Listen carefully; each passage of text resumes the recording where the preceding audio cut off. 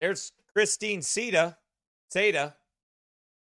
Not to be confused with Beta. Right?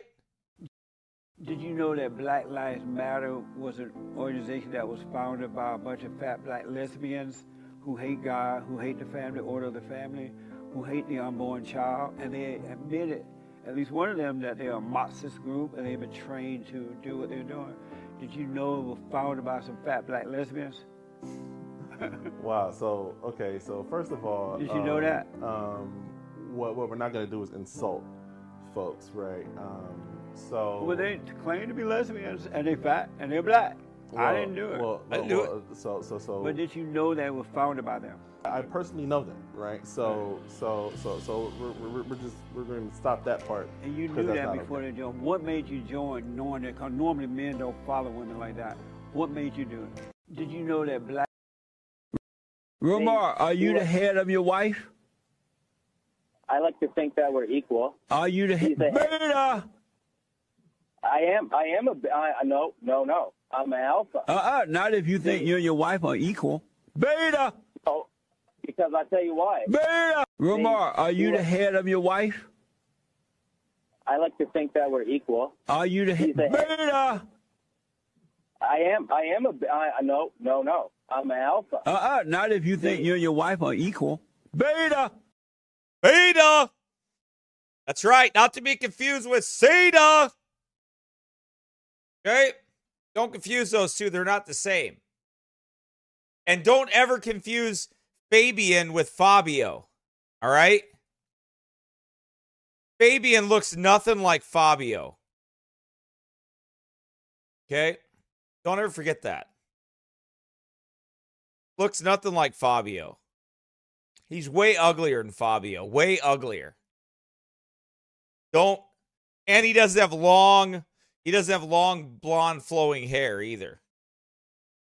And he doesn't have big huge muscles either. Like Fabio. Nor does he have a really good accent like Fabio. He's probably got a Pennsylvania Dutch accent or something weird like that. That's probably what he has. Anyway. Yeah, I remember, Fabian. I remember you making fun of me over my trumpet, over my shofar. I haven't forgotten that yet. So I was just lying in wait to when I could get my revenge on you for making fun of me. Okay? Whatever you do, don't forget. This right here. Right here. Hold on. Gotta refresh. What I really need to do is take biblical advice from a dude dressed like a hot dog. I'm going to put this on a video. The gospel according to Oscar Mayer Wiener. That is what I truly like to be. 'Cause if I were an Oscar Mayer Wiener, everyone would be in love with me. A big parade is so inspiring. Oh, I'm glad I'm not an Oscar Mayer Wiener. That is what I never want to be.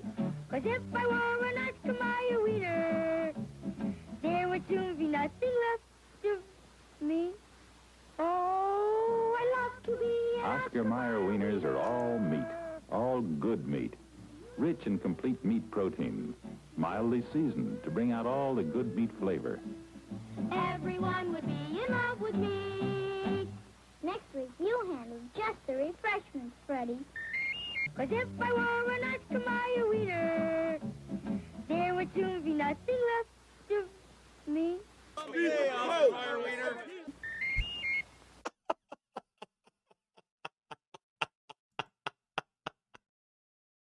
Oh, that's the best, man. Oh, that's funny.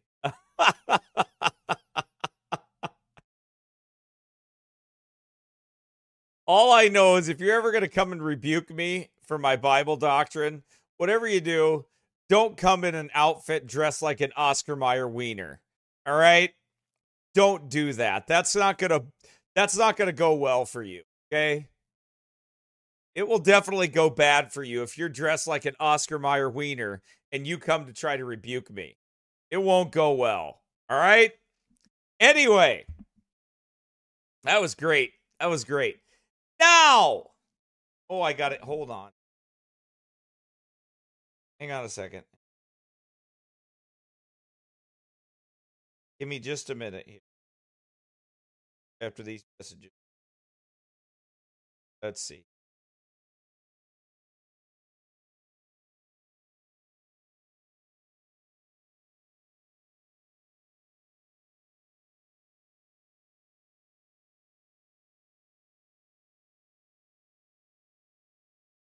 Okay.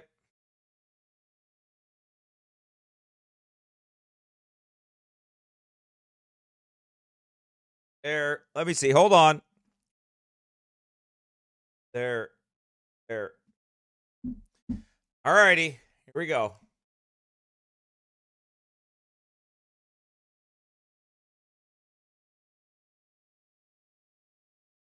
Okay, everybody. Now, I have some kind of exciting news here about our project that we're working on here. Not the Oscar Mayer Wiener one. Of course not. Okay.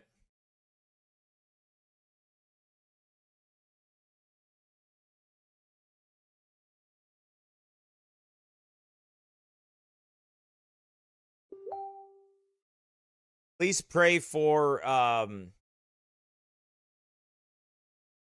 think it's her Cindy Nelson's stepfather. I think it is. Who had a stroke. Okay? And please be in prayer for him.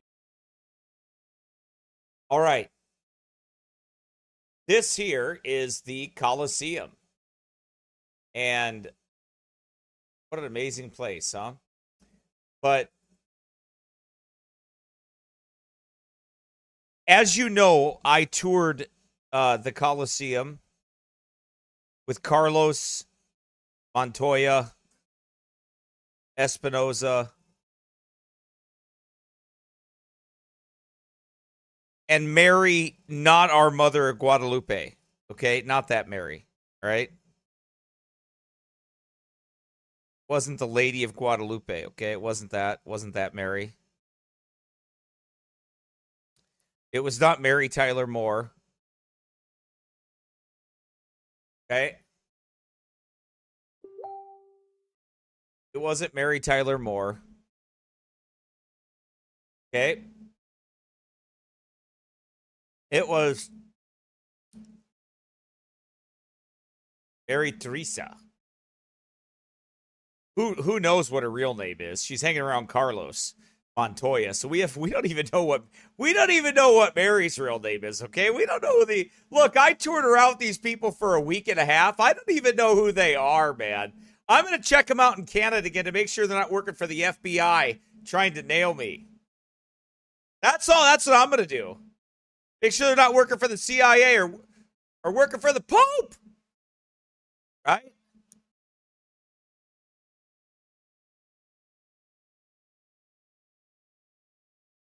We'll see.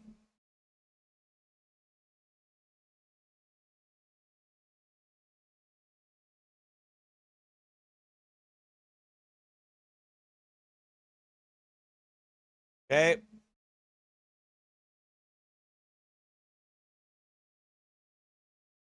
So anyway, I don't know what her real name is. But I know she's Mary. That's what I do know.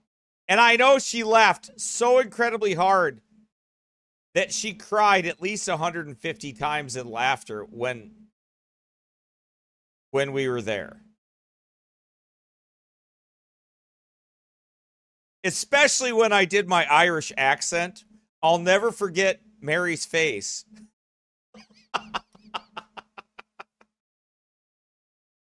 I will never forget Mary's face. When I did that Irish accent. Oh, man.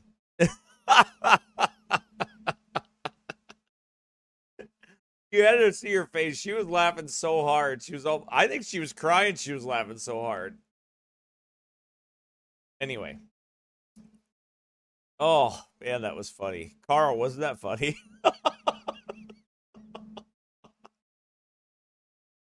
Oh, that right. I was over at Andrew's house the other day, and we were watching the videos of all of us with Harry in the car driving down the road with Hari. Oh, I'm gonna tell you what, man. I laughed so hard my back hurt. I had to hold my back in Andrew's living room. I had to hold my back just to not to laugh so hard.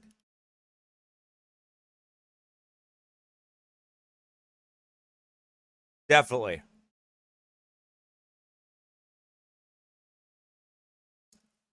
It was funny. Anyway, so we'll have to play those videos sometime of Hari. In the car with Hari. In the car with Hari. But let me get back to it here. The Colosseum. I put together an outline of what I want to cover on the Colosseum. And it was not exactly what I thought. You know, here I was thinking about the martyrs and thinking about some of this. But what I'm going to do by the grace of God, Brother Andrew and I, what we're going to do is we are going to take the history and we're going to take the present day. We're going to bring it all together. We're going to bring it together. Okay? So we are going to deal with some things. Okay, now, check this out. Who remembers my sermon years ago on the history of sports idolatry?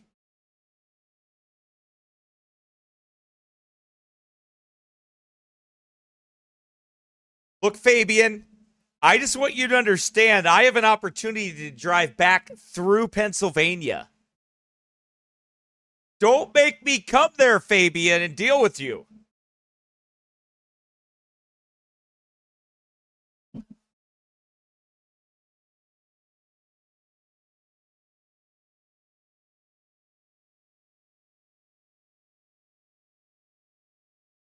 Can you guys hear that heat? Oh, no, you just knew I was getting hot.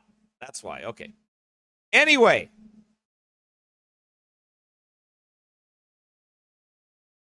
Who remembers the history of sports idolatry? Well, remember how absolutely horrible that recording was? Let me show you how absolutely horrible that recording is. Okay, watch this.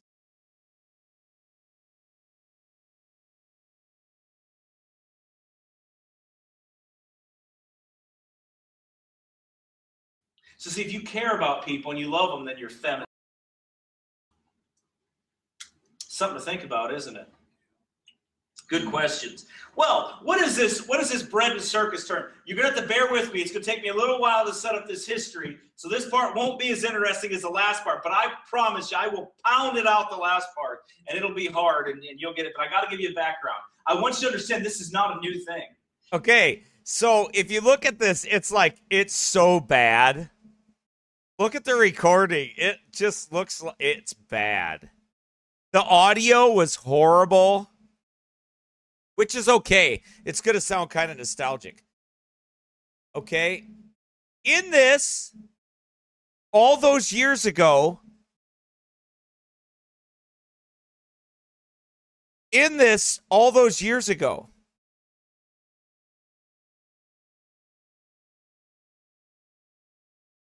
I was talking about the Colosseum. Right?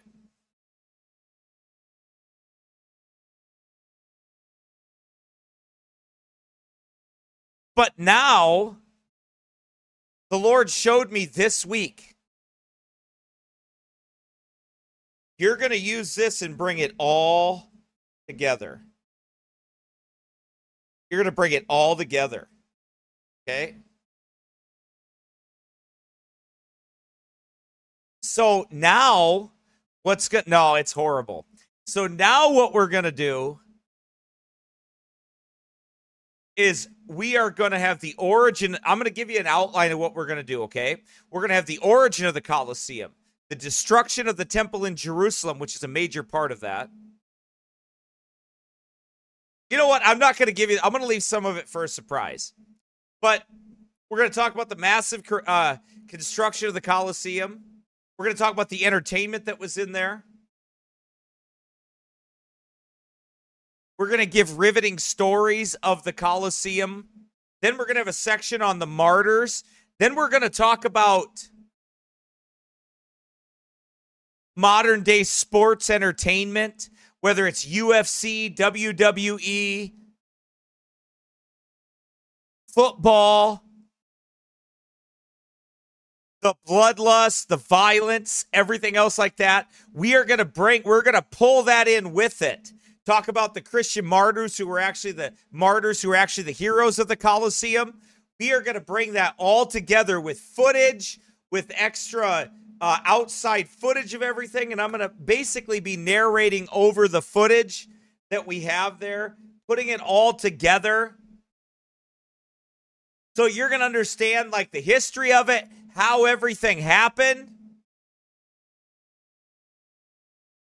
how prophecy ties into it, just all kinds of different things. It's going to be a good documentary. So you pray that we're able to do it, okay? Pray that God would bless us, give us the time. We just shot a video at Andrew's house, which we'll be uploading. Yep. We're going to use the footage from the Colosseum, all of that. You upload all that stuff, Carl. If you have extra stuff to that Google Drive, upload all those things to Google Drive.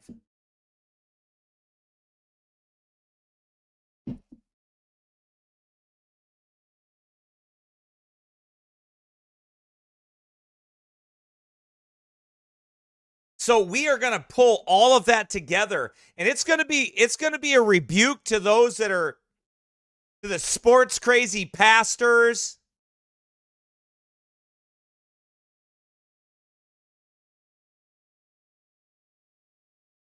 All of those things.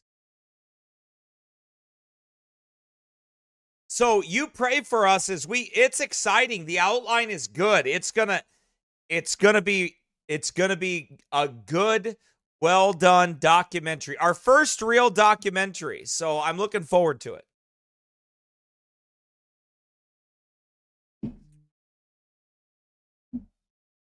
Okay. So, and one of many, because I want to do one on the Colosseum. By the way, it'll premiere. We'll premiere it on YouTube. We'll premiere it on, it'll be on Sermon Audio. It'll be on it'll be available for people if they need it on DVD, or if they need it on, most stuff is digital download. But anyway, we'll figure out how to get it around to whoever it needs to get around to. But we're going to do that documentary on the Colosseum.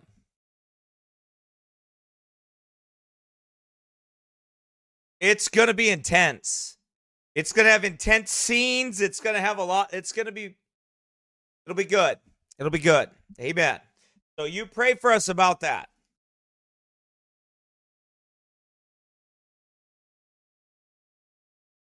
It'll be good.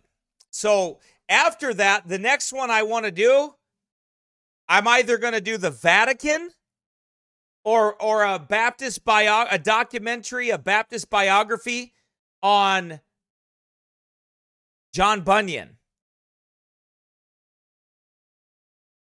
So we'll do Bunyan. I want to do the Vatican. I'm going to do Newgrange.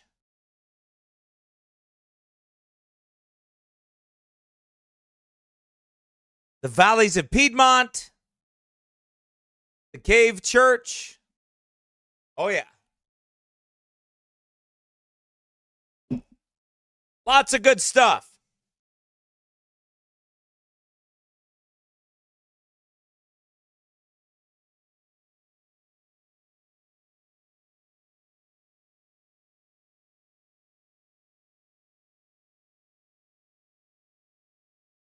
So, you pray for us as we press on.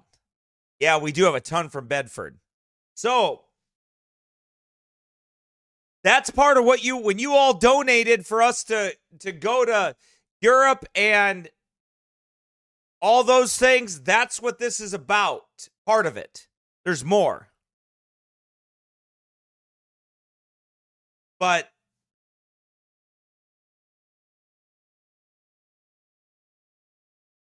there's more coming. I want to release this one. I want to be as productive as I can and take our time and do it right. Okay? But we want to release that so you can see it and you see what the work is, what we're doing. And after that, we'll set our sights on Canada. Baptist history there. And we actually are going to visit a town that a man, hymn writer Jeremiah Scriven was a pastor to over there in Canada as well. And he wrote, What a Friend We Have in Jesus.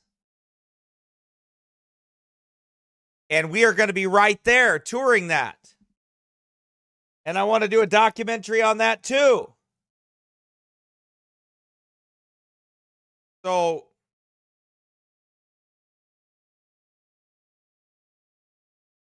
you pray for us about that in the future.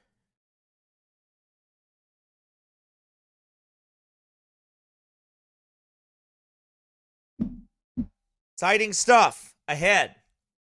So lots of good stuff ahead. You keep praying for us, okay? About everything.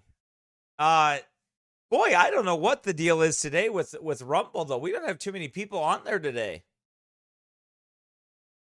But it happens. But we have 14 over there live on 17 total, but 14 live over there. It's funny. We got like 45 people on here live between the two. I don't know what's on Twitter. I can never figure Twitter out. It's just on there. So I do want to get some clips, though, over on TikTok. I'm not going to view them. I'm not going to watch it. I just want to see if stuff goes viral over there. Little clips that will make little, it'll get the gospel out. It'll get the truth out. And it'll make little TikTokers mad. Little feminist TikTokers mad.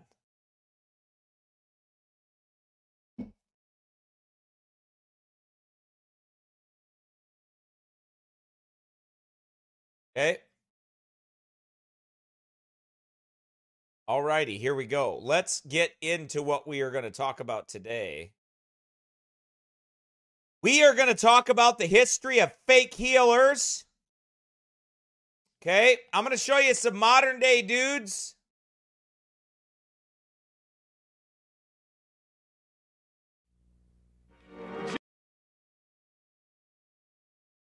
Okay, we've looked at some of these before, but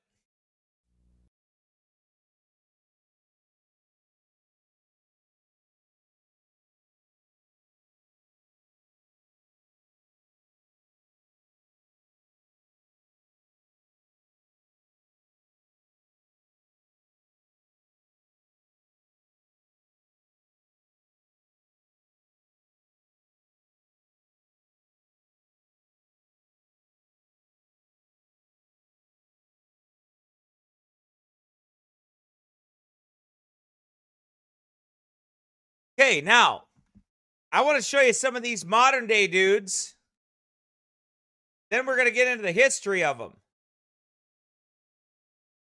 Okay?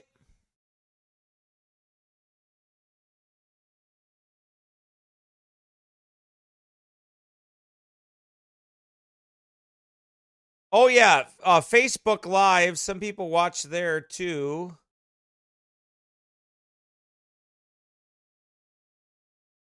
Yeah, some people watch there too. Rumble,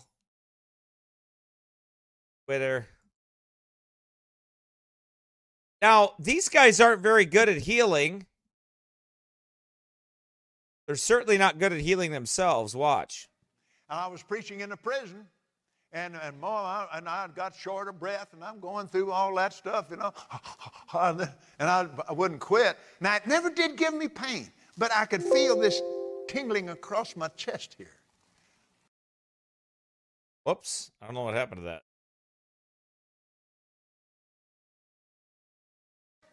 And I was preaching in a prison, and I got short of breath, and I'm going through all that stuff, you know, and I wouldn't quit. Now, it never did give me pain, but I could feel this tingling across my chest here. And I knew what it was, you know. And anyway, and I went through all the exams and, you know, all that stuff. And so the cardiologist examined me, and he said, well, you need a pacemaker. And I said, Lord, I'm just going to believe God. I'm just going to, without that pacemaker. And the word of the Lord came to me, and he said, no, you're too far behind the power curve now. Receive the pacemaker by faith. So I did. Come again? Receive the pacemaker by faith? Well, that's totally against all of his theology. That's totally against everything he said.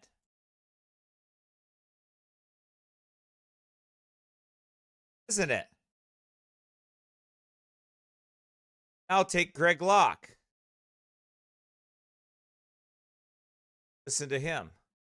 Not this way for the most part overseas, but churches in the American culture, you know, one of the largest expenses we have in buildings, the amount of handicap parking and handicap accessibility that we have in our churches.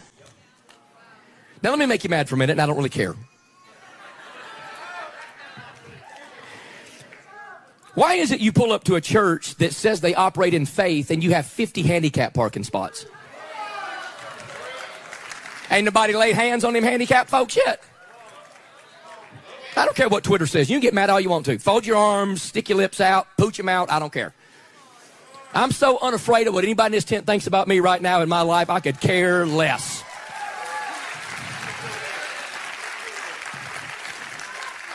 We just expect that people are going to leave church the same way they came to church. We ought to start having some signs out there that don't have, you know, like handicap accessibility, people in a wheelchair. We ought to start having signs of a wheelchair laying down and somebody just walking up.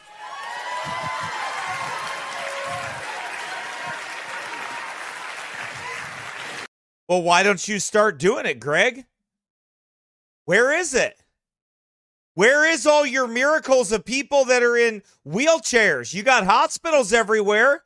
Get your butt over there and start clearing them out, big boy. Why don't you put your money where your mouth is? They're just a bunch of scammers is all they are.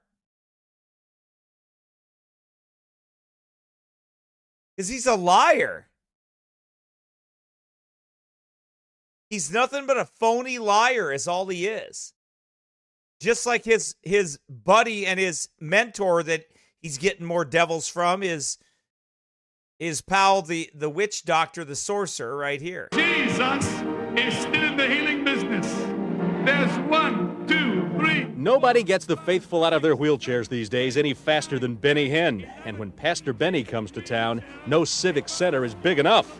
God has just healed her. Healed her of what, Pastor? Polio. This woman who said she had polio and would never walk again, she and her friends say she just climbed out of her wheelchair and walked? It's a miracle. It's a miracle. It's unbelievable. Pastor Benny knows it's great TV, but does he care if these healings are genuine? Anybody could make up anything. Someday somebody's going to do that. And what are you going to say then? I don't know. I can't tell you now. It hasn't happened yet. Oh, yes, it has. Remember that woman supposedly cured of polio? Pastor Benny knows it made for a great episode of his TV show. He knows it probably helped squeeze even bigger donations from his flock. But there's something he doesn't know. That woman works for us. Woman doesn't have polio, never did. Then why did she say she had? We put her up there to see if he could tell her story was not true, to see if it would matter, to see if he would ever check. So, Benny, is it faith or is it fraud? I'm still a human being like you. Made many mistakes, big ones, and will still make mistakes.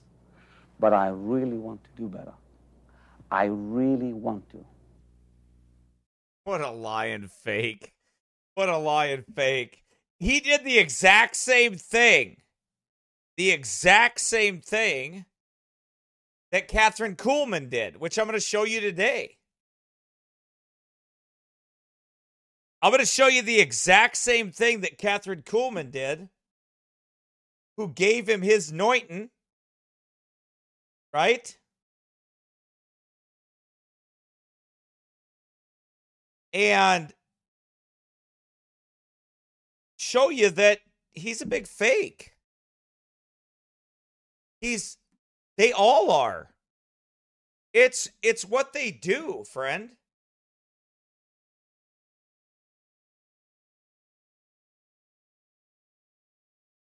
Let's see.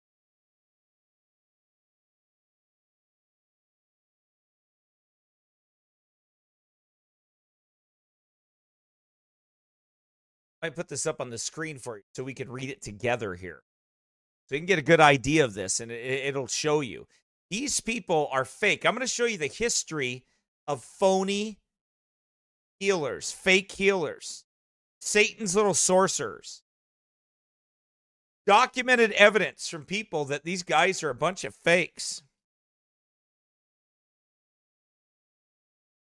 They're claiming, just because the New Testament tells us of these things, does not mean under any circumstances that what these guys are doing is the same thing. Doesn't mean it at all.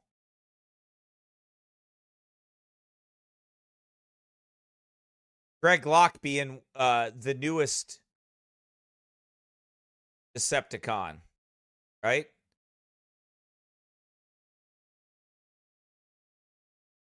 Greg Locke being the newest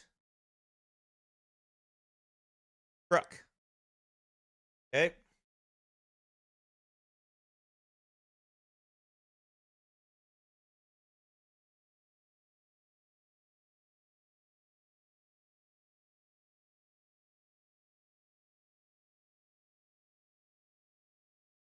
Page 9.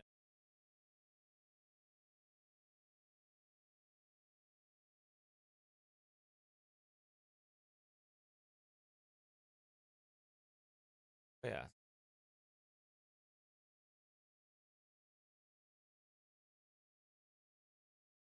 Now, this book that you can get this from wayoflife.org.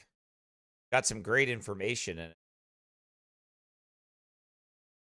I am not the originator of this information. It's quite all right. Okay. I like borrowing men's brains and using their research. Why? Because it would take me years and hours upon hours of extra time, not just to read through the stuff that I do, but to go through those things and to be able to gather that for you. And I'd be a fool not to use what God has provided for me. So,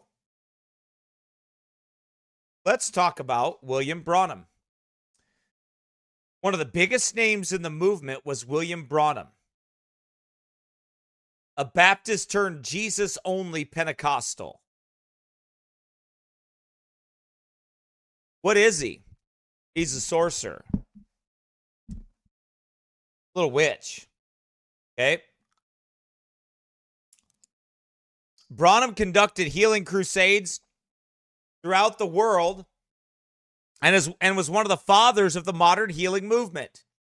The Dictionary of Pentecostal and Charismatic Movement says the person universally acknowledged as the revival's father and pace setter was William Branham. The sudden appearance of his miraculous healing campaigns in 1946 set off a spiritual explosion in the Pentecostal movement that was moved to Main Street.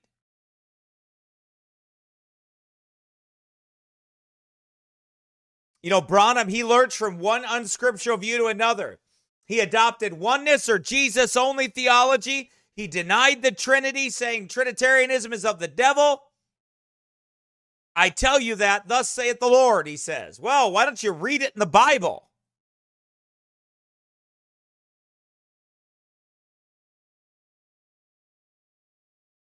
Branham held that the nature of Eve's sin was a sexual relationship with the serpent and that Cain was the product of this relationship.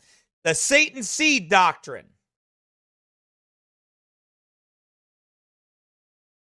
He said, here's what actually happened in the Garden of Eden. The word says that Eve was beguiled by the serpent. She was actually seduced by the serpent. He was as close to being a human that his seed could and did mingle with that of the woman and cause her to conceive. What a liar. God's word never says that.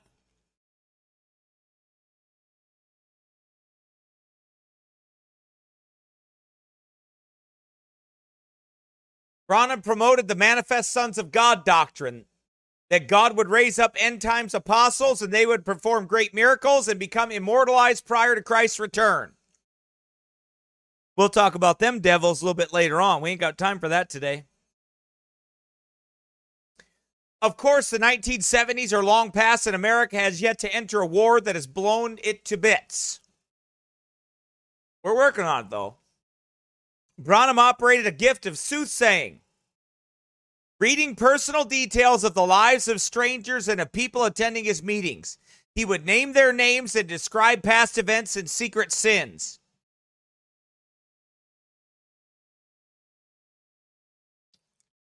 This gift did much to further the growing Branham legend. Branham claimed to have a personal angel that directed every aspect of his life and ministry. And he gave credit to this angel for the power he exercised. I believe he had one too, a fallen one.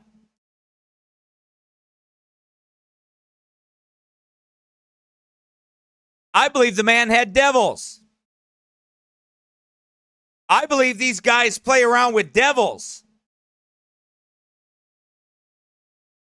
That's why they're so deceived that they can preach something. They're up there preaching something to people. They look at them and they preach to them.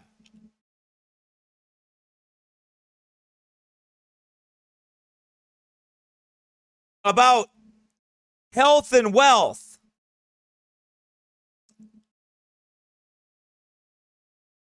And what do?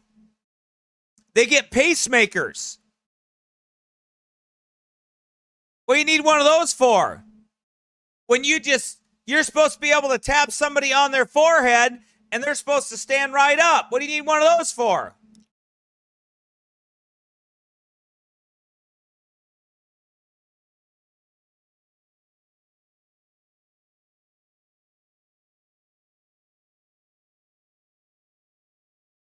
They're deceived. They're devil possessed.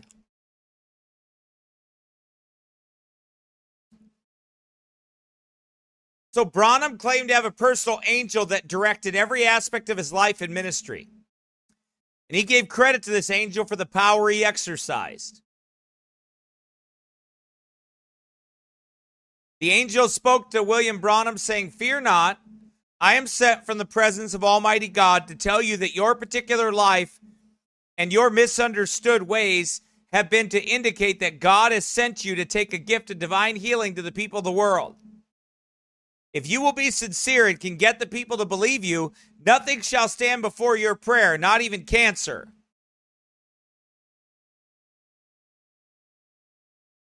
Bunch of liars.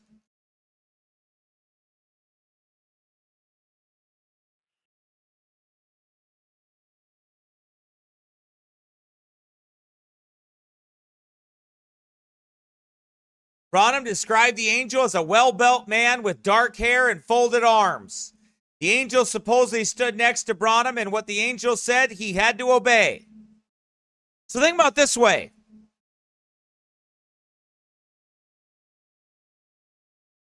I'm commanded to obey the scriptures. I'm commanded to follow the word of God.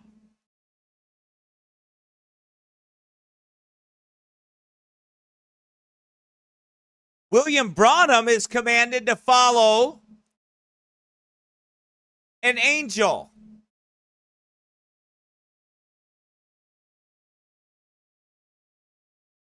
An angel that speaks to him and tells him what he's supposed to believe and what he's supposed to follow and what he's supposed to do.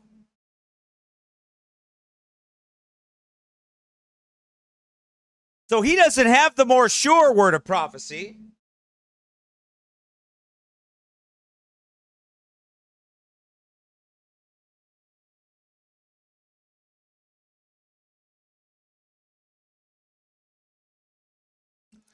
Paul said in Galatians chapter 1, I marvel that ye are so soon removed from him that called you into the grace of Christ unto another gospel, which is not another, but there be some that trouble you and would pervert the gospel of Christ. But though we or an angel from heaven preach any other gospel unto you than that which we have preached unto you, let him be accursed. As we said before, so say I now again, if any man preach any other gospel unto you than that ye have received, let him be accursed.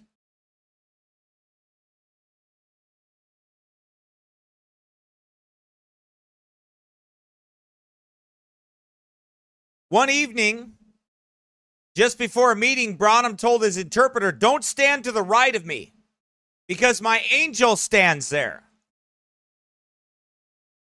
Branham said that the angel was with him day and night. And without him, he had no authority in his preaching. In fact, he could not even make his own decisions in his private life. Branham was always told by the angel whom to heal and whom not to heal. Once an interpreter asked Branham, do you think your power to heal people comes from the Holy Spirit? Branham replied, no, my angel does it. End quote. So, in other words, he basically admits that his power doesn't come from the Holy Spirit. It comes from an angel.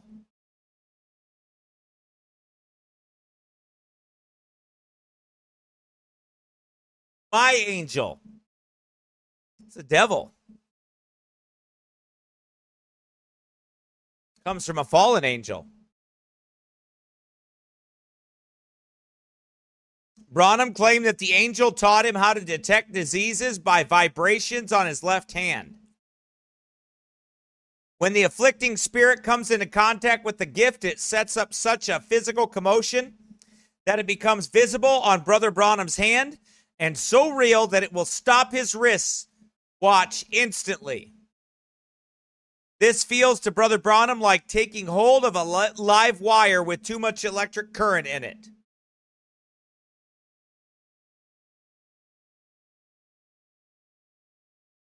Now, Kurt Cook was a Christian author on occultism and spiritual deception. I have some of his books on demonism and some other things. He wrote on this. He said this. Years ago, Branham told his interpreter, Pastor Ruff, if my angel does not give the sign, I cannot heal. Ruff noticed the several features of spiritism in the work of Branham and therefore stopped working with him. These angels of whom Harry Edwards Branham spoke are evil spirits masquerading as angels of light. As in many areas of the occult, we are here reminded again that the devil appears as an angel of light. Another evidence is the fact that neither Edwards nor Branham were able to perform cures when faced with born-again Christians who had committed themselves to the protection of Christ. In the case of Branham, I have experienced this myself, he said. When he spoke in Karlsruhe and Lausanne, there were several believers among the audience, including myself, who prayed along these lines. Lord, if this man's powers are from you, then bless and use him. But if the healing gifts are not from you, then hinder him. What was the result? On both occasions, Branham said from the platform, there are disturbing powers here. I can do nothing. What was he? A witch.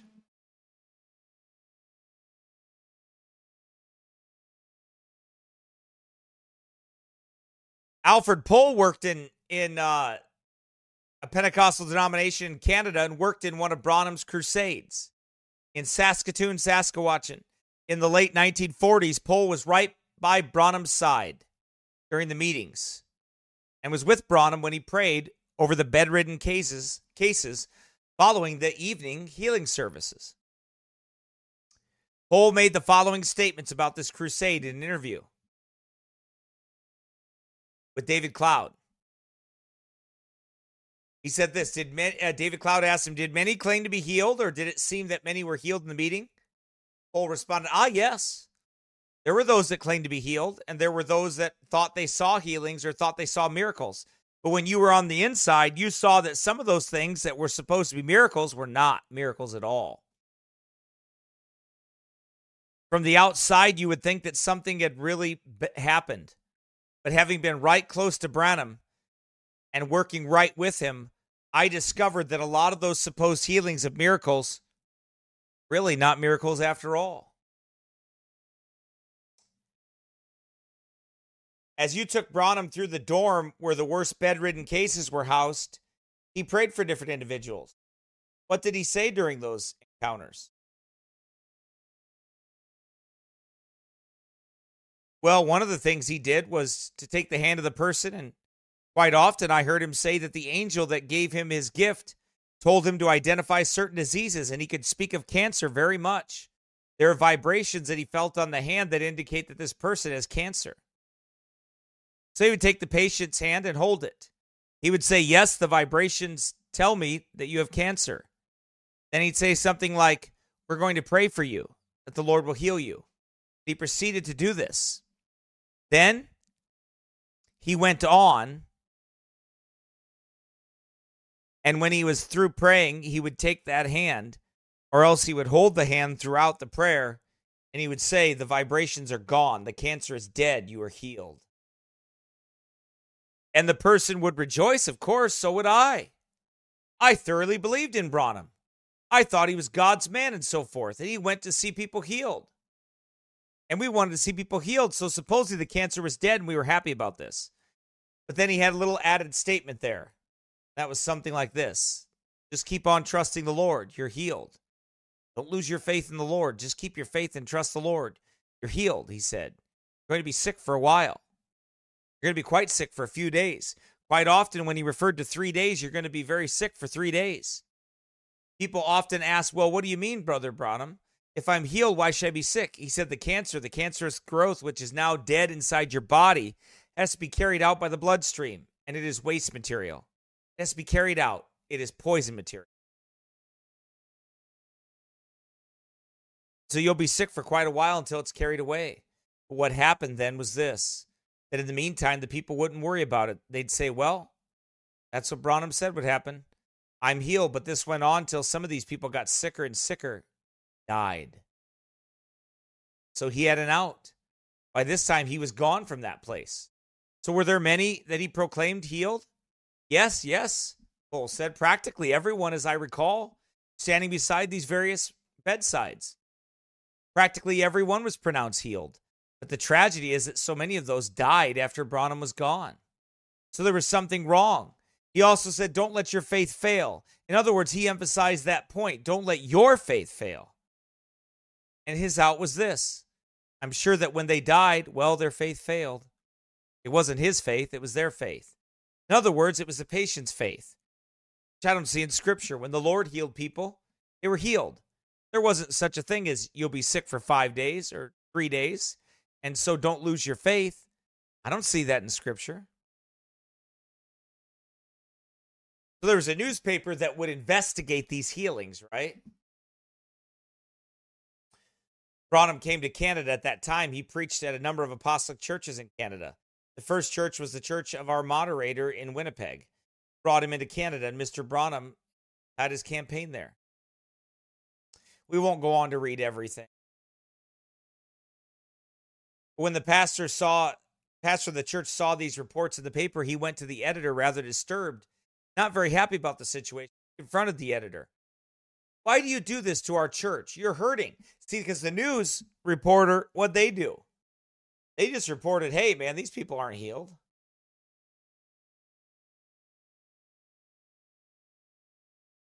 And the editor said words to this effect.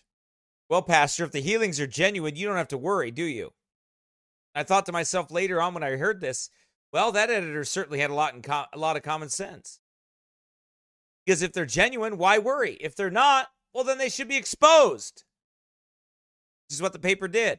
And the editor said, Pastor, we gave you good coverage when Mr. Branham was here.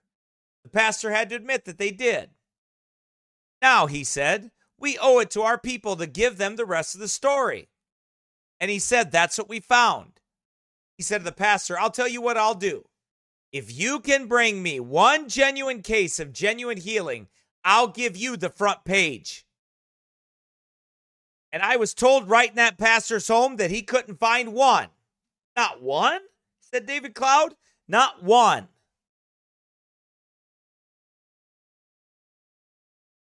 Couldn't find any.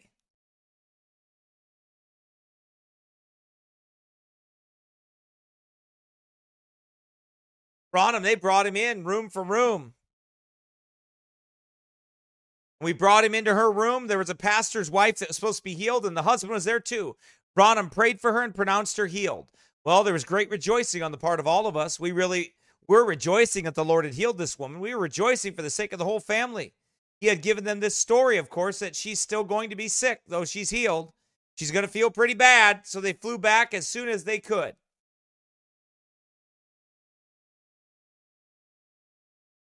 Right?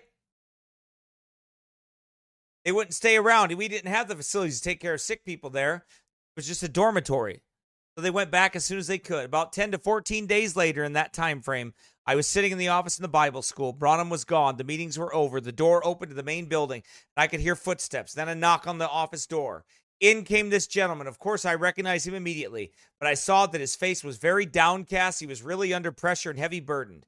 So I invited him to sit down, and I said, brother, what's on your heart? And he said, Brother Pohl, you were standing beside my wife when she was sick in one of the rooms in the dorm. Mr. Branham prayed for her, and he pronounced her healed. I said, yes, I was right there. He said, tell me, how is it that my wife, who was healed 10 days ago, somewhere in that time frame, is now in the grave? He said, tell me how that can be. Well, it hit me really hard. It hit him really hard, and it hit me hard too, because that's the first I had heard that she had died. We hadn't heard that she had died. So here he was broken up, all broken up, and he wanted an explanation. What could I tell him? I think that's one of the hardest questions I ever had to answer in my life. Why is she dead if she was healed? And I was a witness. He couldn't figure this out, a very fine Christian. I felt for him. To this day, I don't know what I said, but I know we wept together, we prayed together. I could have said this, brother, your faith failed. Your wife's faith failed. But what help would I have been to him? I mean, that's a terrible thing to do. I wouldn't dare say that to him, to anyone. He was broken. He had enough to burden him down at this stage without saying your faith failed you. It was the wrong thing to say, so I didn't say it. I could have said that because that's the feelings behind a lot of these cases. The healer will say, well, your faith failed. It's not my fault. But I don't see that as the case in Scripture either, where people's faith failed and they lost their healing after God healed, or the Lord healed them, or the apostles healed them, so it's ridiculous.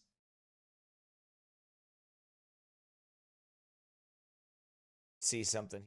Second, find this.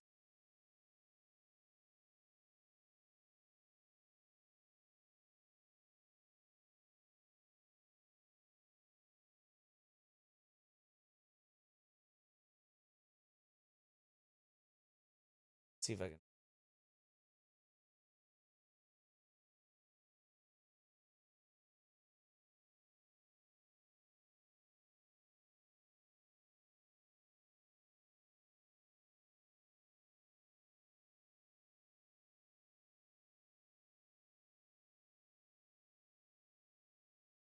Here it is.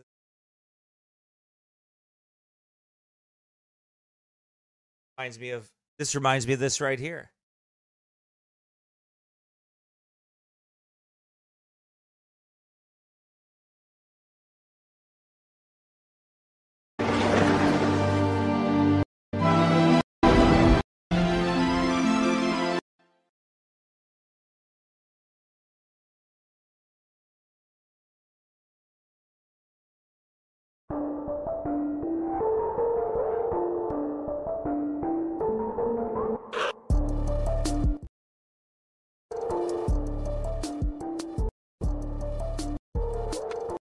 That's him going through you right now. Yes, it is. Yes, it is. Glory to God. You're not bound to this chair. The day will come, you'll walk out of it. In the name of Jesus. Thank you, Lord. Thank you, Lord. Thank you, Lord. Thank you, Lord. Thank you, Lord. Thank you, Lord. Thank you, Lord. Thank you, Lord. Now then, you guys, just help him up. Help him up. The power of God's all over him. He's not hurt. He's not hurt. Praise the God. Praise the Lord. Praise the Lord. Praise the Lord. Praise the Lord. Praise the Lord God. Praise the Lord God. Praise the Lord God. Oh, I like the color of that mask there. Okay, now think about this for a second. Hi, Abdel. You're doing well. I think I pronounced your name right. I'm sorry if I did. Kenneth Copeland pushes this guy over, right? Pushes this guy over, and well, why isn't this guy walking?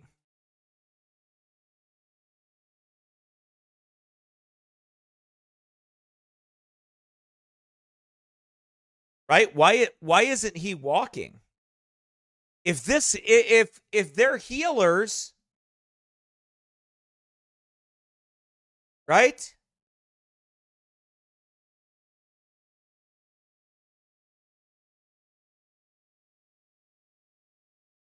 If they're healers, then why isn't this guy walking? He should be, shouldn't he? Right.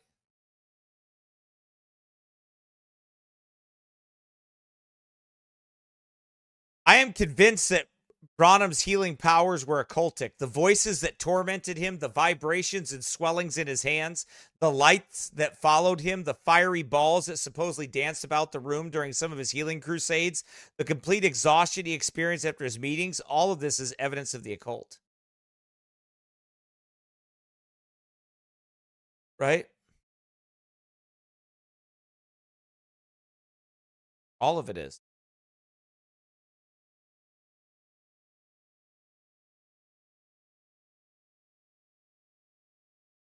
Evidences of demonic oppression, right? Or demonic possession, because I don't think the guy was saved.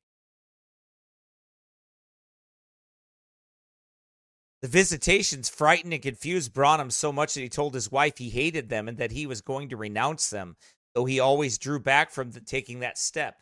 Men of God tried to warn him. In fact, even fortune tellers recognize his occultic powers. Listen to this.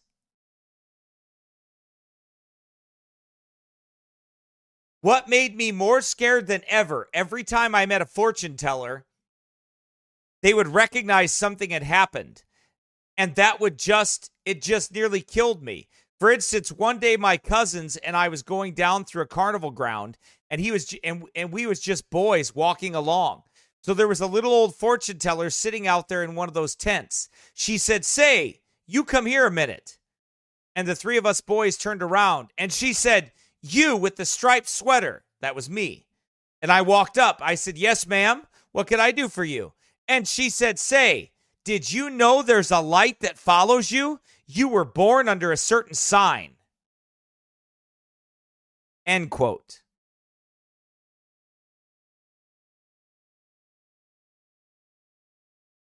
Branham described other instances in which soothsayers told him similar things. It's too bad that Branham did not listen to the wise voices of godly preachers that warned him that the visitations were demonic. It's too bad that Branham did not listen to his own fears and his own conscience that caused him to want to escape the visitations. It's too bad that Branham did not listen to the Bible. Instead, he allowed deceiving demonic powers to control his life. He, in turn, led multitudes of others into all sorts of error and confusion. The entire charismatic movement is built on these guys.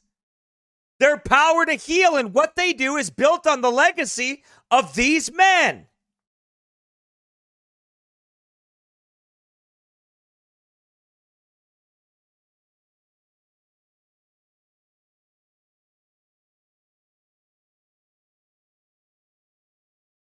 Branham's followers accepted him as the apostle and prophet of the final church age.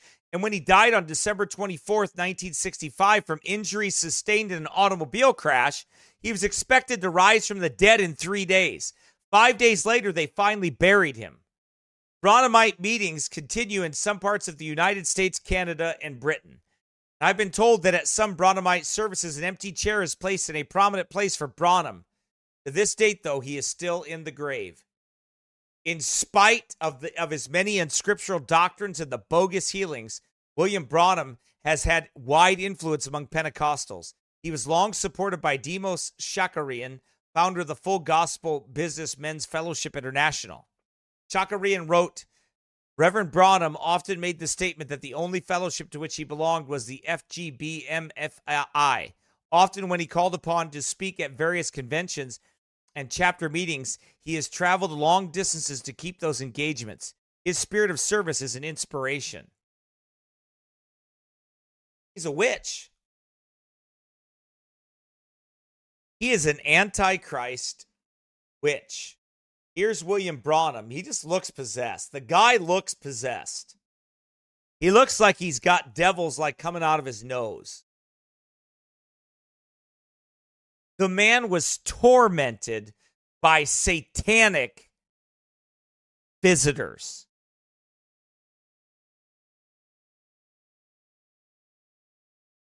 He had satanic visitors.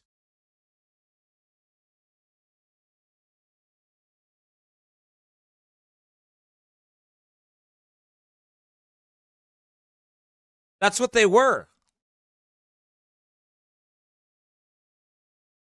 He had devils visit him,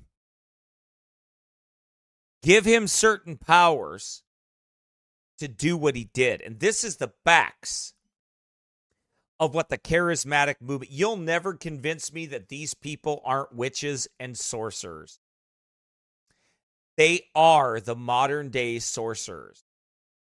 They have the money. They have the notoriety.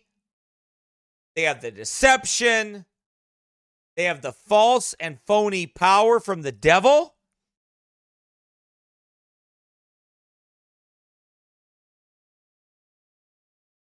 Their history goes back to the mystics of Rome, the mother of harlots.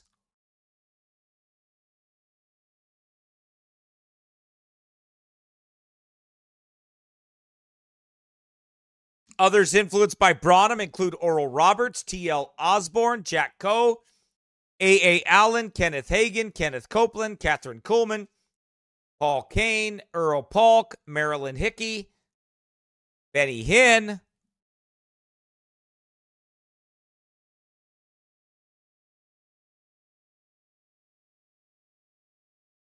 I don't even know who A.A. Allen was. Famous Pentecostal healing evangelist. Miracle magazine was filled with incredible claims, such as the cure of a woman who allegedly shed 200 pounds instantly during one of his healing services. That's a great way for weight loss, man. Just show up to a meeting and bam, you drop 200 pounds. It casts out that demon of chubby. That demon fatty came popping out.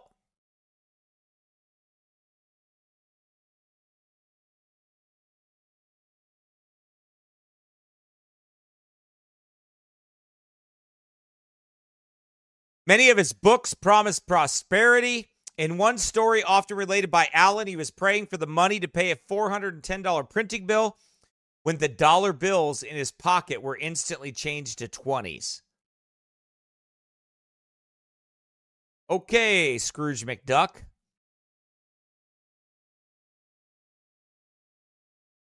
His vast evangelistic empire took in about $3.5 million annually, a massive amount of money for the time. And he built his own 2,400-acre community in Arizona called Miracle Valley.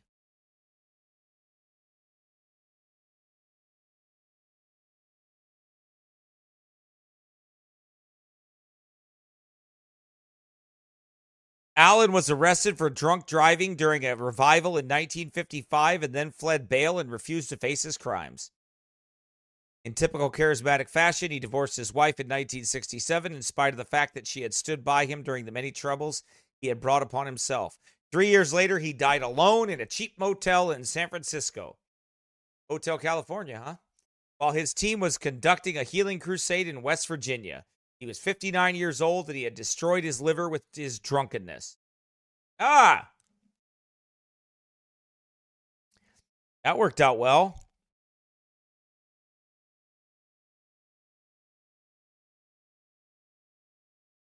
W.V. Grant, Pentecostal healing evangelist, was jailed for tax fraud and divorced his wife.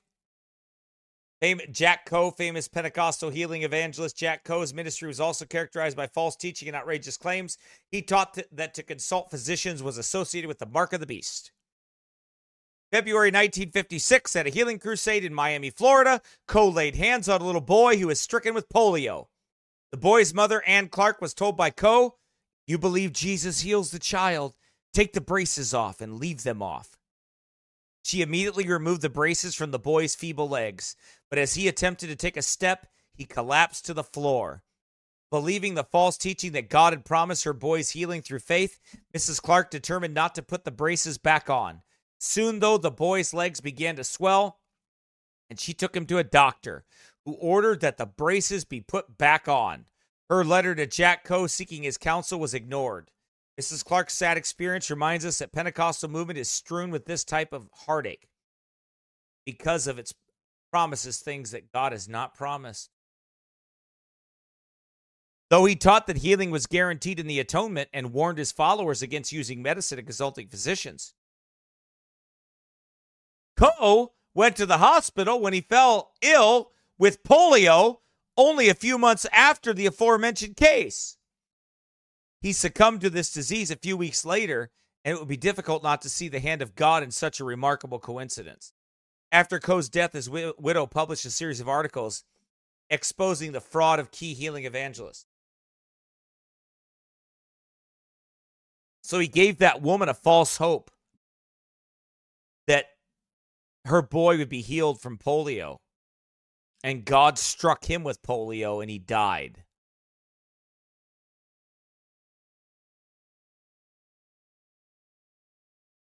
You don't play around with God. He talks about Jamaica and Africa. Charles Price. Let's skip over to Catherine Kuhlman. Okay.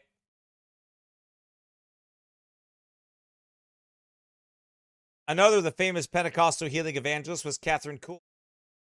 While pastoring the 2,000-seat Denver Revival Tabernacle in the mid-1930s, Kuhlman became romantically involved with married evangelist Burroughs Waltrip. Hey, Benny Hinn got that anointing from Catherine Kuhlman.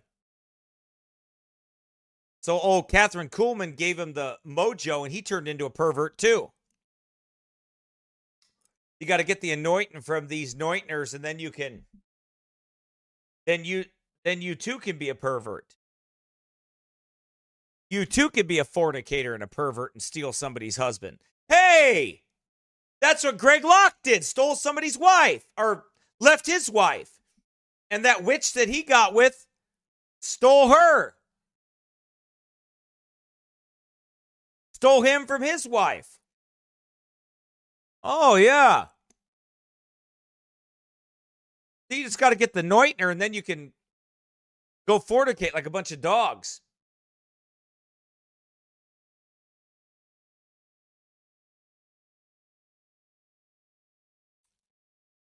Another famous of the Pentecostal healing evangelists was Catherine Kuhlman.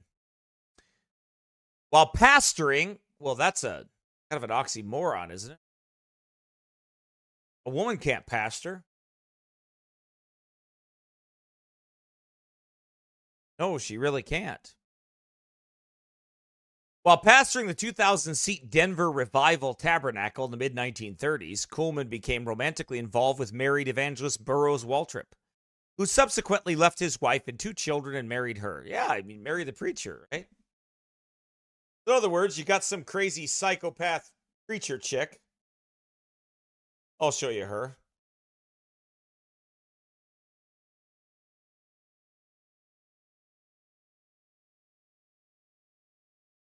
What a stinking nut.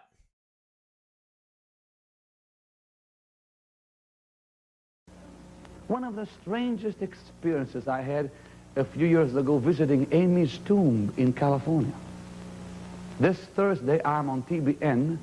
Friday, I'm going to go and visit Catherine Kuhlman's tomb.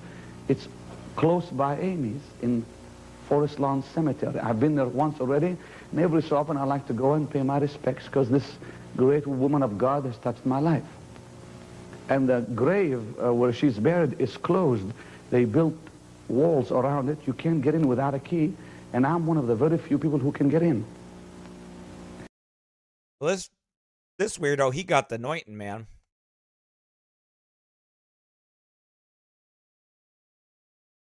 Right? He got the freaky, creepy anointing.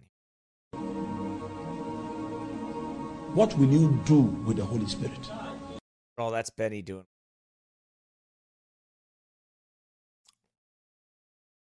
For no one in the whole world is as hungry for more than the one who's speaking this morning.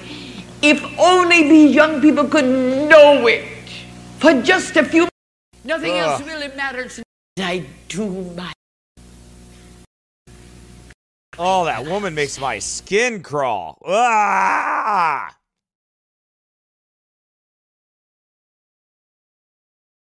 She makes my skin crawl, man.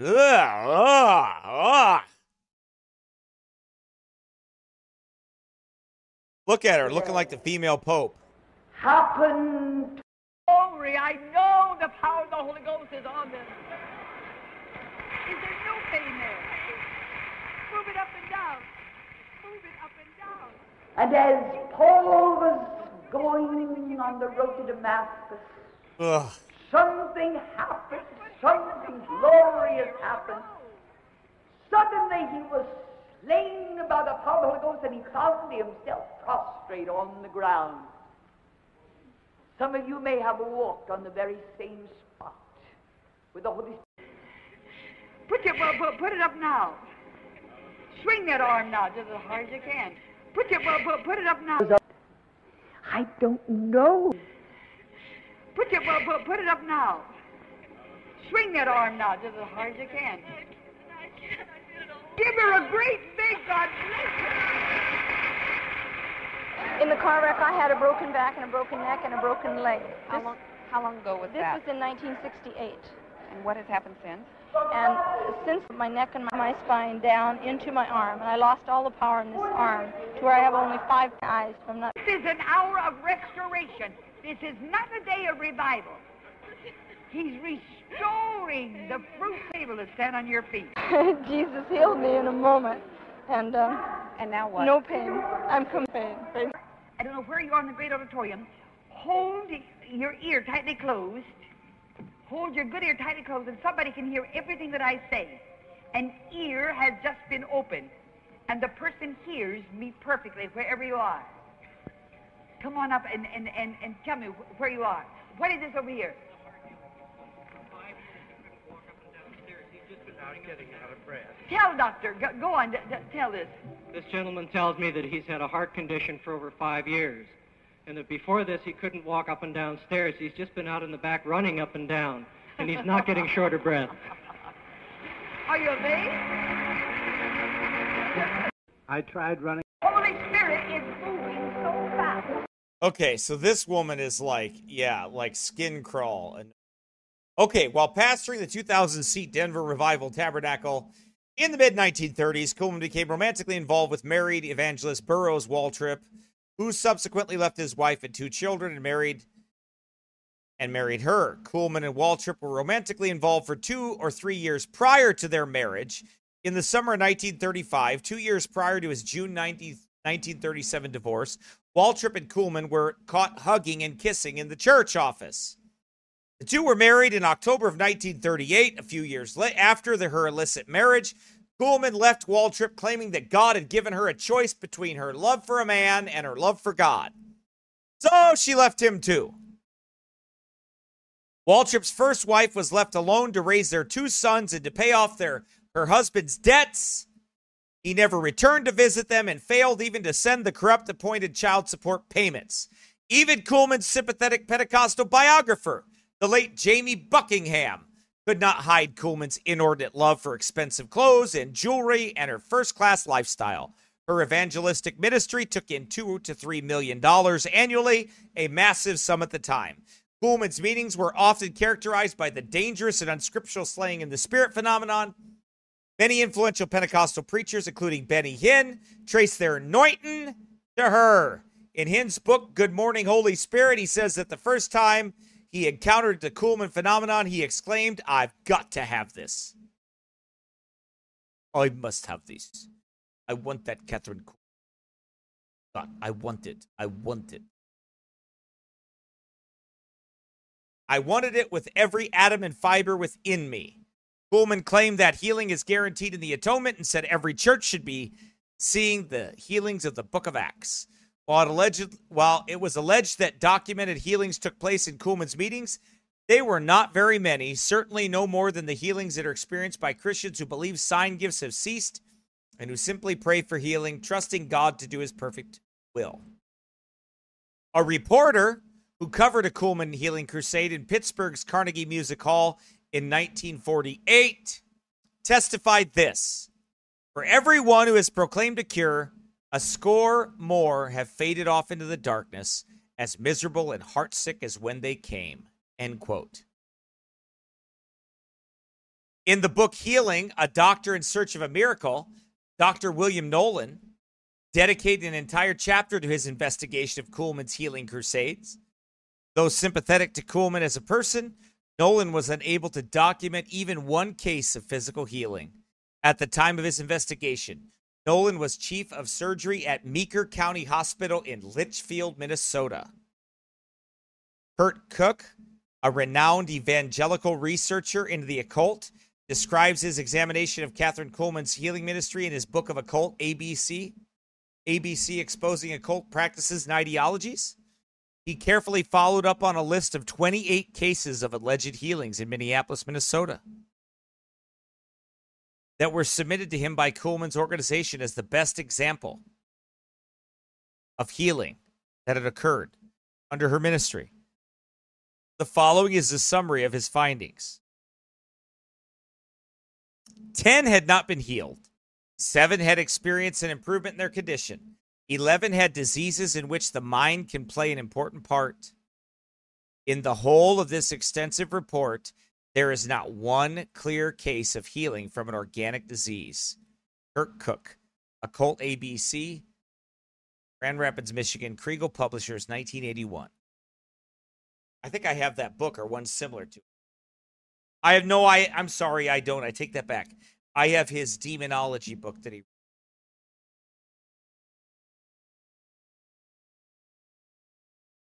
Okay. Kuhlman preached a positive message, using to expose doctrinal error or warn against drinking and other social evil.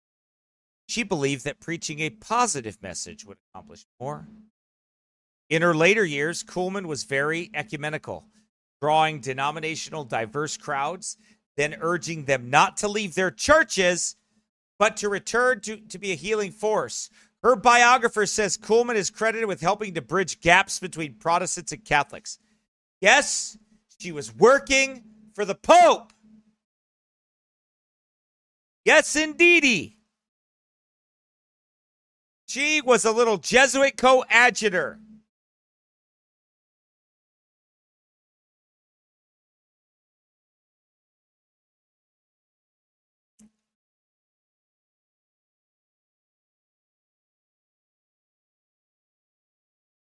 On October 11th, 1975, Kuhlman had a private audience with Pope Paul VI at the Vatican. Hey!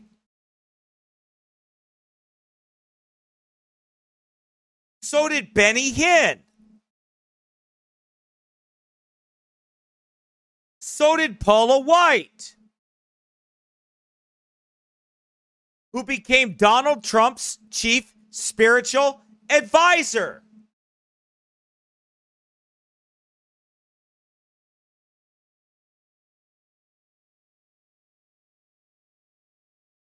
Remember that?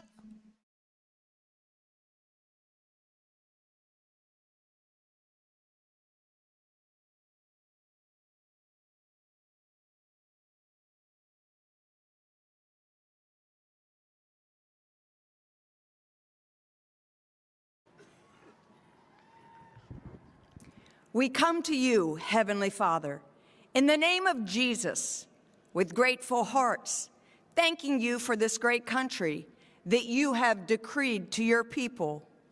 We acknowledge we are a blessed nation with a rich history of faith and fortitude, with a future that is filled with promise and purpose. We recognize that every good and every perfect gift comes from you, and the United States of America is your gift, for which we proclaim our gratitude. As a nation, we now pray for our President, Donald John Trump, Vice President Michael Richard Pence, and their families. We ask that you would bestow upon our President the wisdom necessary to lead this great nation, the grace to unify us, and the strength to stand for what is honorable and right in your sight. In Proverbs 21:1, you instruct us that our leader's heart is in your hands. Gracious God. Okay, so there you go, Paula White. Whoops. Paula White is his pastor, right? He has a Jezebel for a pastor that's working for the Pope.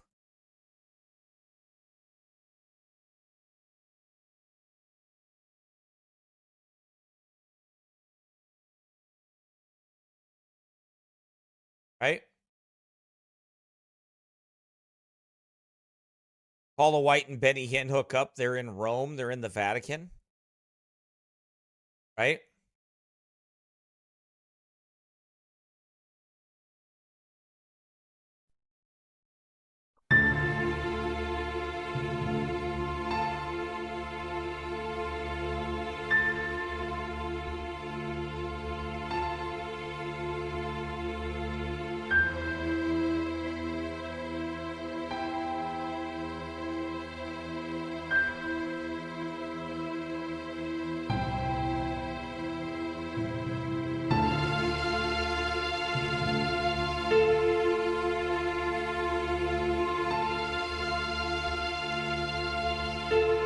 Okay, so that's Trump's pastor, right? Huh. Okay, that's weird, huh? Yeah. Kuhlman saw the Pope, had a private audience with the Pope. Benny and Paula had a private audience with the Pope.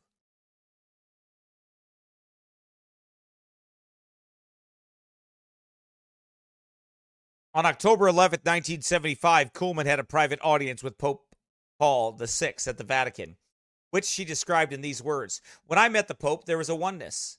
He had an interpreter there, but we did not need him, and the Pope did such a beautiful thing. When I walked forward, he recognized me as a person who loves God, who has an understanding of the spiritual, and he stood and just reached out both hands and took my hands in his and said, "You're doing an admirable job. You not only have my blessing, you have my prayers."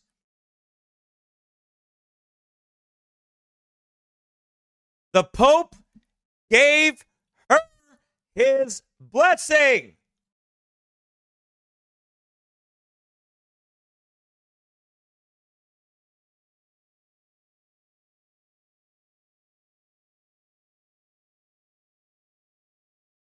Right?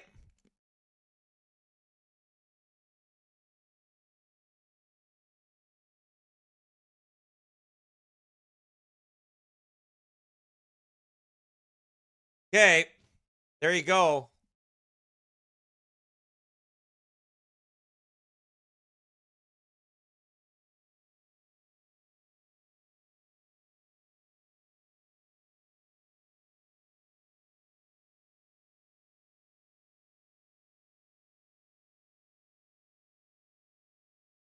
I don't think any of those people are trannies.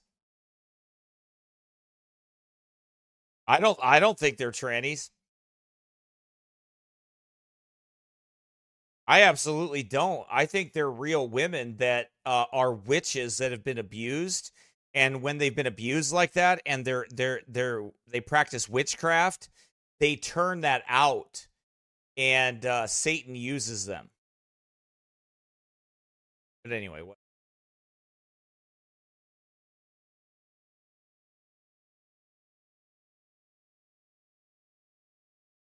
That year at the Full Gospel Businessmen's Fellowship World Convention in Anaheim, California, Kuhlman said this: I want you to know that Pope Paul would have fit in very well with this great worldwide convention of the FGBMFI. He would have understood everything that was happening. He would have understood this is part of God's great plan.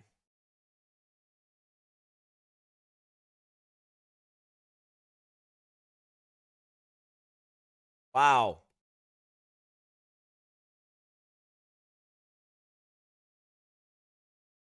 And lastly, here today, we'll cover Oral Ripoff. Oral Roberts is another of the prominent Pentecostal healing evangelists, is one of those pioneers of faith healing movement. His influence cannot be measured.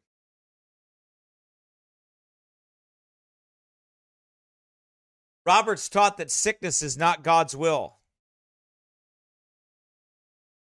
For the knowledge of the truth, he said this, for the knowledge of the truth, look toward Jesus of Nazareth, who himself took our infirmities and bare our sicknesses. If Jesus took our sicknesses, we need not bear them any longer. Sickness is part of the curse, and Jesus came to destroy the curse. He suffered in our stead because he did not want us to suffer disease. He took our specific diseases and infirmities upon his own sinless, perfect body in complete payment for the penalty of sin. I know it is God's highest wish for you to be in health. Sickness is not part of God's plan and not devised by God's will.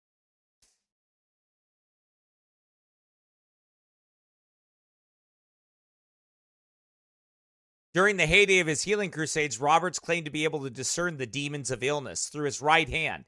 He said the power of God flowed like a current of electricity through him, at times feeling as if liquid fire was surging through his arm. A 1949 issue of his magazine, Healing Waters, described the visit of William Branham to a Roberts healing crusade in Tampa. Both had heard the voice of God. Both felt the healing power in their hands. Brother Branham in his left through vibrations, and Brother Roberts in his right with power to detect the presence, names, and numbers of demons. Oh, that sounds like you know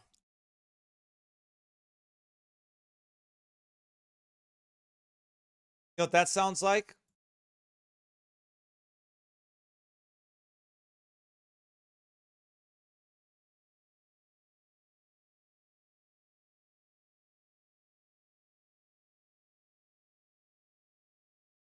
Check this out. We got first and last names of 6 witches that are in our church. And you know what's strange? 3 of you are in this room right now.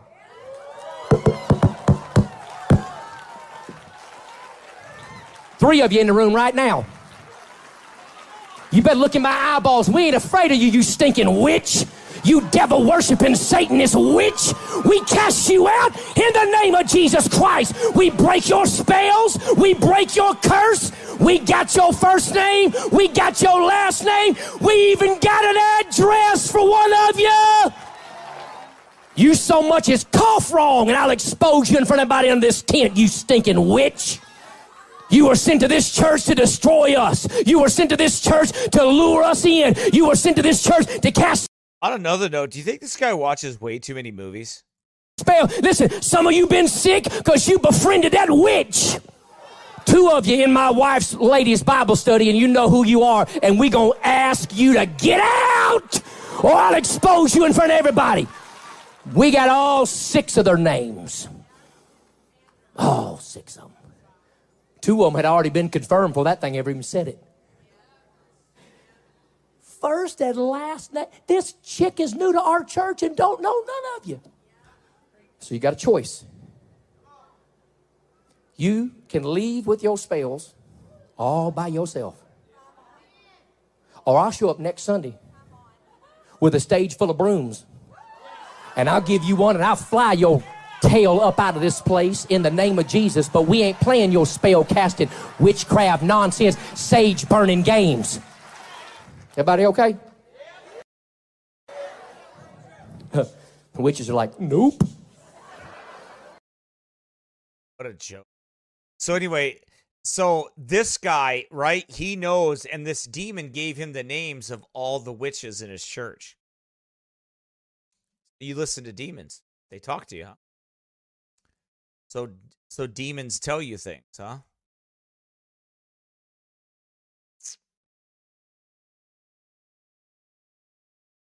I mean, I've heard possessed people say some weird things. I've heard him say some weird. It's true. I've seen some crazy things. Right? People that may be possessed saying some things. But I wouldn't sit there and have conversations with them. But he was.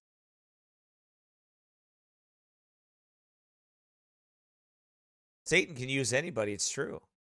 But here's the thing you have to ask yourself, why in the world would he be having full-length conversation? Why are there so many witches in his church?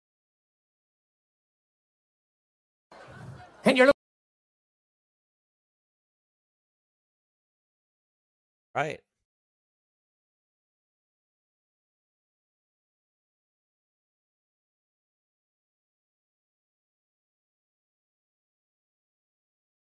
Roberts claimed that he felt a manifestation of God's presence in his right hand, which supplied a point of contact between the believer and the healing power of God, giving him an assurance that resulted in the healing of thousands of people. Yet Roberts' healing ministry was examined by faithful men of God and was proven bogus. Probably the most damaging religious attack on oral ever published appears in the Presbyterian Outlook in 1955. The article, written by Carroll Stegall Jr., pastor of the Prior Street Presbyterian Church in Atlanta, Georgia, was later published in a widely circulated tract. It was Stegall's tract, which preceded oral to Australian fanned opposition to him. Stegall's curiosity was piqued by the March 1952 issue of Healing Waters, which featured a covered 3 great medical doctors congratulating Oral Roberts. Stegall and Donald Gray Barnhouse, noted conservative Presbyterian pastor in Philadelphia, addressed an inquiry to the American Medical Association that brought the answer from their Bureau of Investigation that not one of the men mentioned could be identified as doctors of medicine. One of the 3 men was found operating in Phoenix as a naturopathic physician, meaning he was not a licensed doctor. He organized no organization headed by Dr. J.H. Miller, outstanding medical doctor and president of a medical society of over 20,000 physicians, was ever discovered. Stegall later attended a number of campaigns, interviewed Oral, and did some follow-up interviews with those who had passed through the healing line. I've never seen a vestige of change. I challenge any honest investigator to follow my technique and see whether his findings do not agree with mine, Stegall concluded. So far from glorifying God with this, they, the healing evangelists, cause his name to be blasphemed by the world by their excess. So far from curing, they often kill. Far from blessing, their arrival in a city is a curse, a misery, a racket, and a destruction. John Kobler interviewed 2 individuals recommended him by Roberts as the most striking instances of cures, and reported that while both believed themselves healed, one had never visited a doctor, and the other had subsequently undergone surgery to remove cancer. W.E. Mann reported that a Toronto Canadian physician had examined 30 persons who passed through Oral's healing line and found no case of healing. That could not be explained in terms of psychological shock or straight hysteria. Further evidence of the lack of curative power in Robert's ministry lies in the disasters that have occurred during his healing campaign. But save for the debacle in Australia, no single evening in Oral Roberts' crusading career left deeper memories than the evening of Sunday, September 10th, 1950 in Amarillo, Texas. On Sunday evening, September 10th, the tent was once again filled to its capacity, about 7,000. 400 people had just answered the altar call when a rumbling, hail-filled thunderstorm suddenly engulfed the tent. As the crowd sang When the Saints Go Marching In, the light suddenly faded out and the tent lifted toward the sky like a kite. Pulling the huge aluminum poles aloft, the tent then began to rip and settled slowly down on the audience. By midnight, news reports confirmed that about 50 people had been hospitalized. This event would not be strange except for the claims that Roberts made about healing. Though Roberts was present and prayed for some of the cases, all those injured in the disaster were carried to hospitals and healed by doctors rather than by faith healing. In 1951, an Alabama businessman died while attending a Roberts campaign in Atlanta. In 1955, the death of an elderly Indian, Jonas Ryder, during Oral's campaign in Calgary, Canada, occurred. According to the local press, in the evangelist tent surrounded by converts and followers of the cult, the following January, Mary Ida Buddington Vondersher, who had appeared the year before on Oral's television program In the Healing Line, returned to testify of her healing of cancer. But she died in her home in California only 12 hours after her testimony was aired. The year 1959 was particularly beset by tragedies.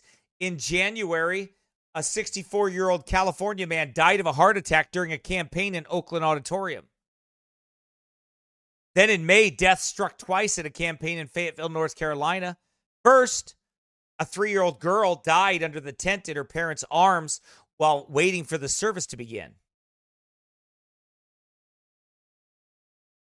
The next evening, an elderly Indian woman died on her way to the campaign, causing a local physician to issue a warning against moving critically ill patients to a faith healer. Finally, in July 1959, in a case which seemed to pose the most serious ethical questions about religious healing, a woman threw away her insulin in the belief that she had been healed in a Roberts campaign, and she died in a Detroit hospital. Not only was Roberts unable to heal strangers, he was unable to heal himself and his own family.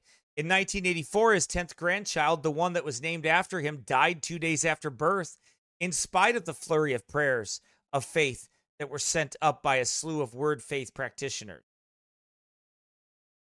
In October of 1992 and again in February of 99, Oral was hospitalized with heart attacks.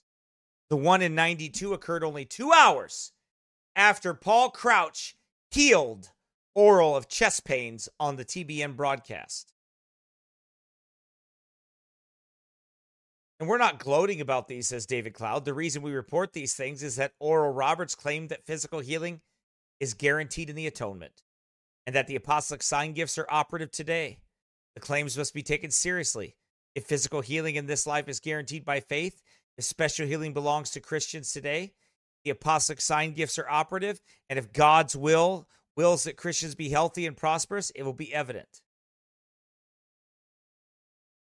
These people have the same problems as any other Christians, the same sicknesses, the same afflictions, the same financial difficulties as Christians who do not believe in Pentecostal doctrine. Oral Roberts' prophecies proved bogus as well. Those talking about faith. So there you have it, the fathers of the faith movement, and now these modern day charlatans like Greg Locke that are here today. Right? These modern day charlatans that are here today are not healing anyone. They're liars and phonies, and they're deceiving others. The scriptures are very clear that the sign gifts were for a reason. Jews were present for a simple reason. That it was going to be done. It was done. Now we have the Word of God.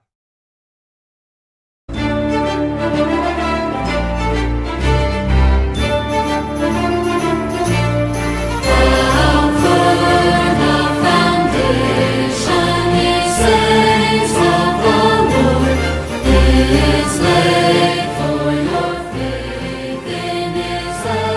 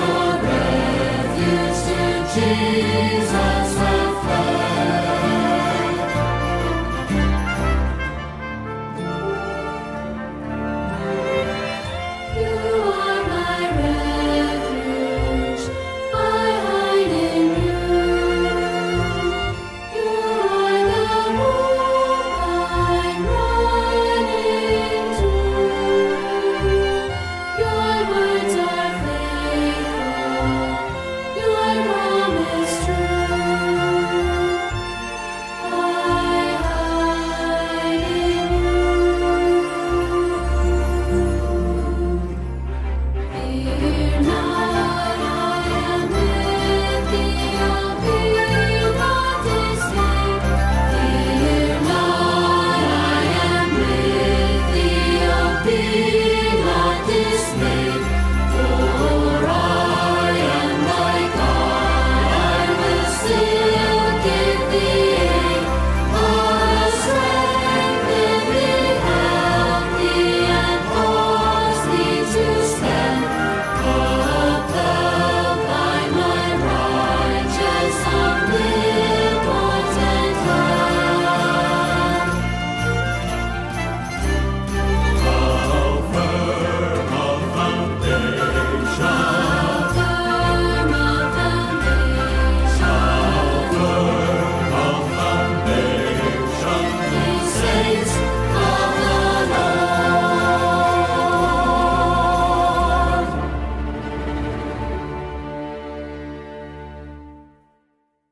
Okay, well, what do you want me to play? Which song does he want to hear? Gotta let me know so I can figure out which one it is. Or which one I can put up there. Find it here. Gotta let me know which song do you want. Dell wants a song, so you tell me which one it is, and then I gotta get out of here pretty soon. So let's see.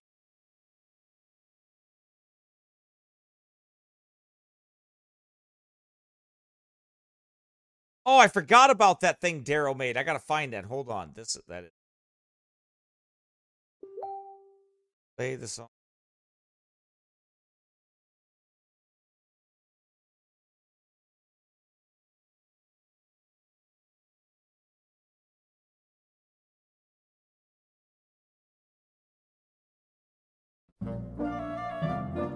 Oh, yes, I remember a poor deluded professor who used to sing me this song.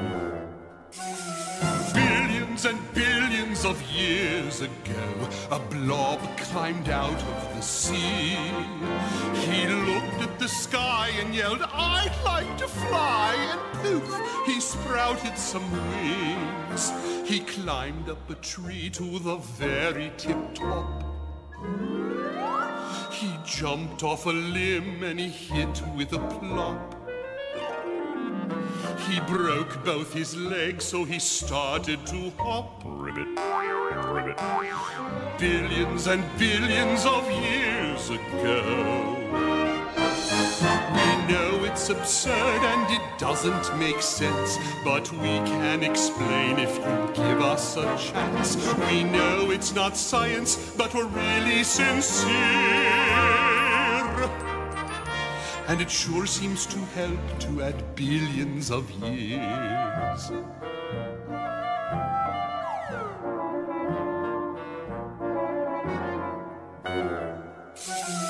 Billions and billions of years ago, a frog went out for a stroll. The froggy went, "Brr, I could sure use some fur," and poof, hair started to grow. It grew on his hands and his little webbed feet. It grew on his head and it really looked neat. He thought, "I'm a monkey, I'll swing from a tree." Billions and billions of years ago. Sing it, class. We know it's absurd and it doesn't make sense, but we can explain if you give us a chance. We know it's not science, but we're really sincere. We're really sincere. And it sure seems to help to add billions of years. Now, class, listen carefully. Oh, this is the best part. Oh, you're going to love this. Now, listen.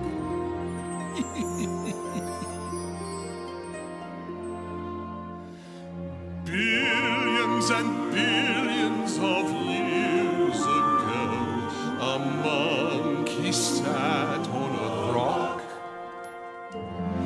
He said with a wink, "I'm a genius, I think." and poof, he started to talk. Oh, yes, he did. The problems of math he could now understand. He made a trombone and he started a band.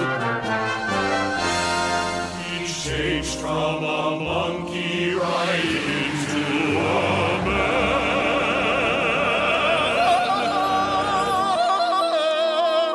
Billions and billions of years ago. It's absurd and it doesn't make sense, but we can explain if you give us a chance. We know it's not science, but we're really sincere. And it sure seems to help to add billions of years. It sure seems to help to add billions of years. Billions and billions of years ago. Very good, class, very good. Wow, Andrea, you are late getting in here. Anyway, all right, everybody. Well, God bless you all. And I don't know if I'll do a broadcast on Wednesday. We'll see how much work I get done tomorrow. We got to prepare our house and all that stuff for visitors and all that for Thursday. So Sunday or Wednesday night, we will not be broadcasting the sermon because we're having the Lord's Supper, and we are having a sermon and supper Baptist members. So we will not have that line. But, and I'm just not sure yet. I don't know if I'll do a broadcast Wednesday afternoon. We'll see. We'll see what happens. We'll see how much work I get done on Tuesday. And, okay. But I more than likely, I think I will do one on Wednesday because I think I can get most of the work done. I got to get done on Tuesday. So Tuesday afternoon. Because I'm done with my sermon for Wednesday already. So I'll probably do something Wednesday. Probably will. Okay. So, I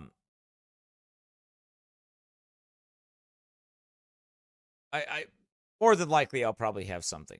Okay. We'll probably do a broadcast. Okay. So pray for us. Okay. Pray for our ministry. Pray for the Lord to continue to bless us. If I don't see you again here until Thanksgiving, have a happy Thanksgiving. Be thankful to the Lord. Count your many blessings. And exercise thankfulness always to God, but especially now.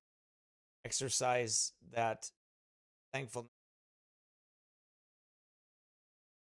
If you'd like to give to our ministry, you may do so by clicking on our website, oldpathsbaptistchurch.org. Scroll down to the giving, PayPal, Venmo, Apple Pay. If you click on any of those, it'll take you there. Or you can go directly to PayPal, salvationpreacher@gmail.com. Or you can mail us something at the bottom of the screen here. Is 1030 South Highway 3, Northfield, Minnesota, 55047. Okay? All right? All right, everybody. God bless you. I'm going to get out of here. Take care. Have a good night. And Lord willing, we'll see you on